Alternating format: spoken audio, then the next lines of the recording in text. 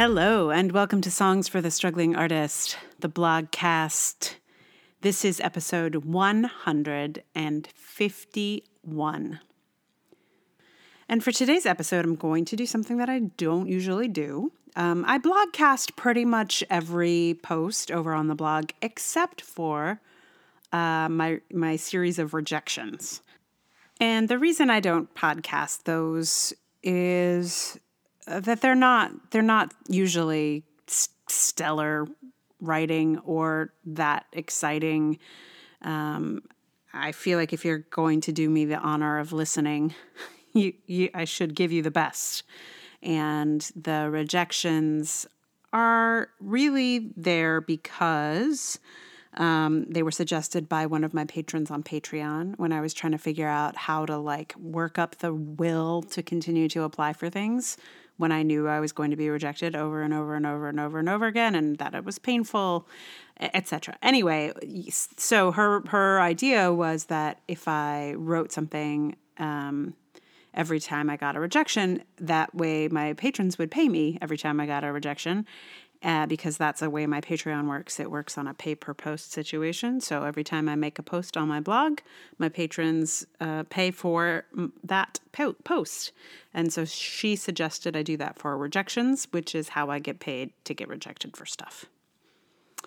Which is why I don't post the rejections on the podcast for the most part. Until today. Today, I thought I would share this one with you because a lot of people commented on it and seemed to be moved by it, so I thought you might want to hear it. Here it is. Medusa Longshot Rocket Rejection. I started working on my Medusa play sometime around when I started my theater company, which was close to 18 years ago. I abandoned the play after doing a reading of it, but then picked it back up a few years ago when an actor, who'd read one of the parts that first time, asked after it. I don't know if it had been a full decade at that point, but the fact that it had stuck with him after so long made me feel like it was worth grappling with. After much wrestling, I got the play into shape and did a reading in Brooklyn, and after it, I felt like I still wasn't sure if it was worth anything. One of my listeners pointed out that I might not really know what was actually there until I had the exact right actors. He suggested I think big. I knew who I needed. As the person who gave the single best performance I have ever seen, I knew that hearing her read it would tell me everything I needed to know. I also knew that in order to have that happen, I needed to make the play good enough for her. I imagined her reading it as I was writing, and the play got better. I did another reading in Queens with a game group of lovely actors, and I got even closer to what I thought the play wanted to be. All along, I was thinking of this sort of lodestar of a performer and how to get it to her, how to connect with her, how to strategize for this play's future. As time went by, the play was selected as a semi-finalist for the O'Neill National Playwrights Conference, but went no further. All of my attempts to make a connection with my Medusa lodestar failed. Then, I saw that she'd be performing in a public park, so I printed out a copy and brought it with me in case I could be brave enough to give it to her. I was brave enough, and it was mortifying. Completely and totally mortifying. I don't recommend this sort of experience to anyone. But even though she wouldn't take the stack of paper in the moment, she told me to send it to her agent. And believe me, it had been suggested to me to send it to her agent before, but that information is not particularly easy for an outsider to find, so the principal value in standing before the actual person was that I could ask her who her agent was. Then began the tricky task of finding her agent's information. You realize when diving into this sort of world that so much of it is designed to intimidate and keep you out. The world of agents is built to make it difficult to find them. There are services you can pay to simply get an email. But with the support of a clever friend, I finally got to the agent. Also, with a lot of coaching from my clever friend, I did some finely crafted emailing to just get this play to the woman who had been its muse. After about a week of back and forth, it was, in fact, sent to her. Just getting that far felt like a great leap. It wasn't just the labor of the week to get it to her, but the years of putting it on my list to figure out, and all the attempts before. I launched the rocket into space. Within days, the rocket fell to Earth as I heard back that the play was not for her. Strangely, given how intimidating the world around agents is, the rejection was one of the best I've received. It was succinct, clear, and gentle. I wonder if agents learn that skill because they never really want to give anyone a hard no. Well, what if Julie Taymor suddenly decided to put my Medusa on at the National Theater with $1 million salary? Would my muse be interested then? She might.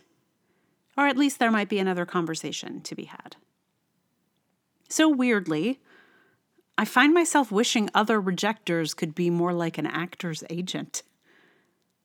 Reject us like you might have to make $1 million deal with us next time, because you just never know. Meanwhile, here I am, watching my last real hope for this play float away. I know it makes no sense to set a bubble of hope on an actor's interest, but it was literally the only idea I had for the future of this play. I can't produce it myself. It's too big for the resources I can gather. It's not the kind of show you can do at your local community playhouse. So, this particular rejection hit me hard. Even though I knew it was a long shot, it was the longest shot. And it's going to take some time to gather the strength to build another rocket, or even just a wagon. It's going to take some time to reassemble some hope. Maybe it'll be another 10 years. Or maybe never at all.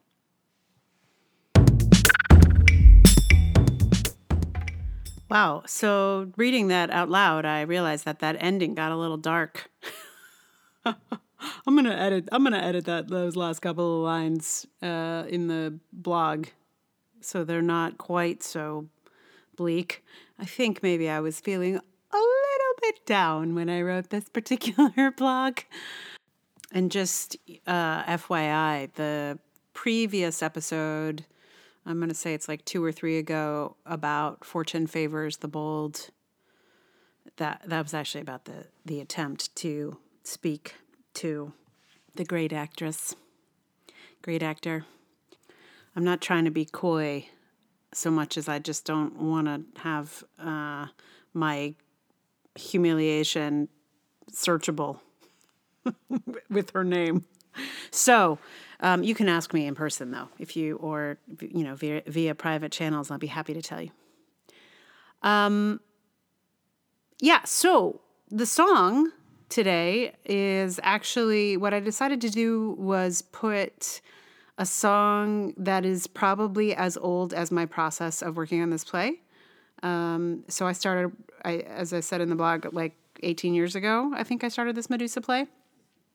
And in going through my back catalog of songs that I've never recorded, I found one that is just about the same age. Maybe, I don't know. It could be older, could be younger. It's not clear to me. I didn't put dates on things back in the day.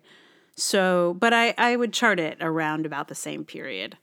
So, it's an oldie from way back when that I one of the ones that I actually didn't really need to relearn. Like, I remembered it. I did have to practice it a little bit. It's got some tricky finger work. But yeah, so I'll put that there at the end. It is called My Cursed Tongue. And meanwhile, I will say, if you want to support the podcast, 5 stars on Apple Podcasts, nice review will also help. Join my mailing list at emilyrainbowdavis.com. If you feel like you can throw a few dollars to this indie podcaster, that's awesome. And there are a few ways to do that. First, patreon.com/Emily R. Davis. Those are the people who pay for this podcast fundamentally, and the blog, and who encouraged me to do all of this rejection stuff. So that's there. And then there's also PayPal at Struggling Artist, and Ko-fi is under my name, Emily Rainbow Davis. So without further ado, thanks for listening. That's the main thing. Thank you.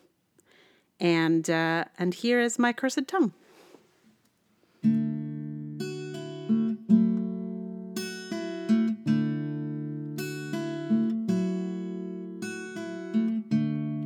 I don't know why I can't learn my lesson. I don't know why I can't hold my peace. I don't know why, but I can't help guessing. I keep messing up expressions of love. Will my cursed tongue never cease? Just wanna lay myself out on the table. Give you a card and a pencil to label. Every single flaw, force you to see them all, then wonder why you fall away from me.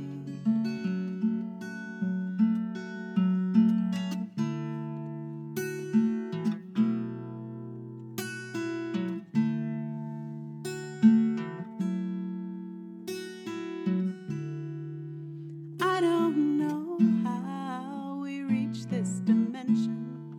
I don't know how we grow and increase. I don't know how, but I can't help guessing. I keep messing up expressions of love. Will my cursed tongue never cease? Just been stacking my stuff in the corner,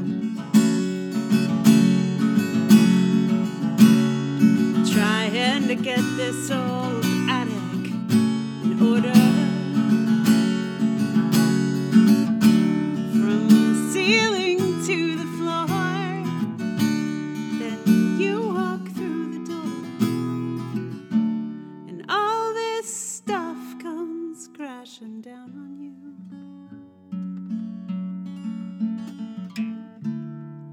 I don't know how, I don't know why,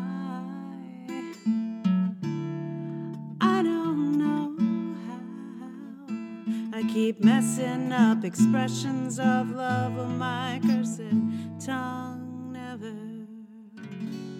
cease?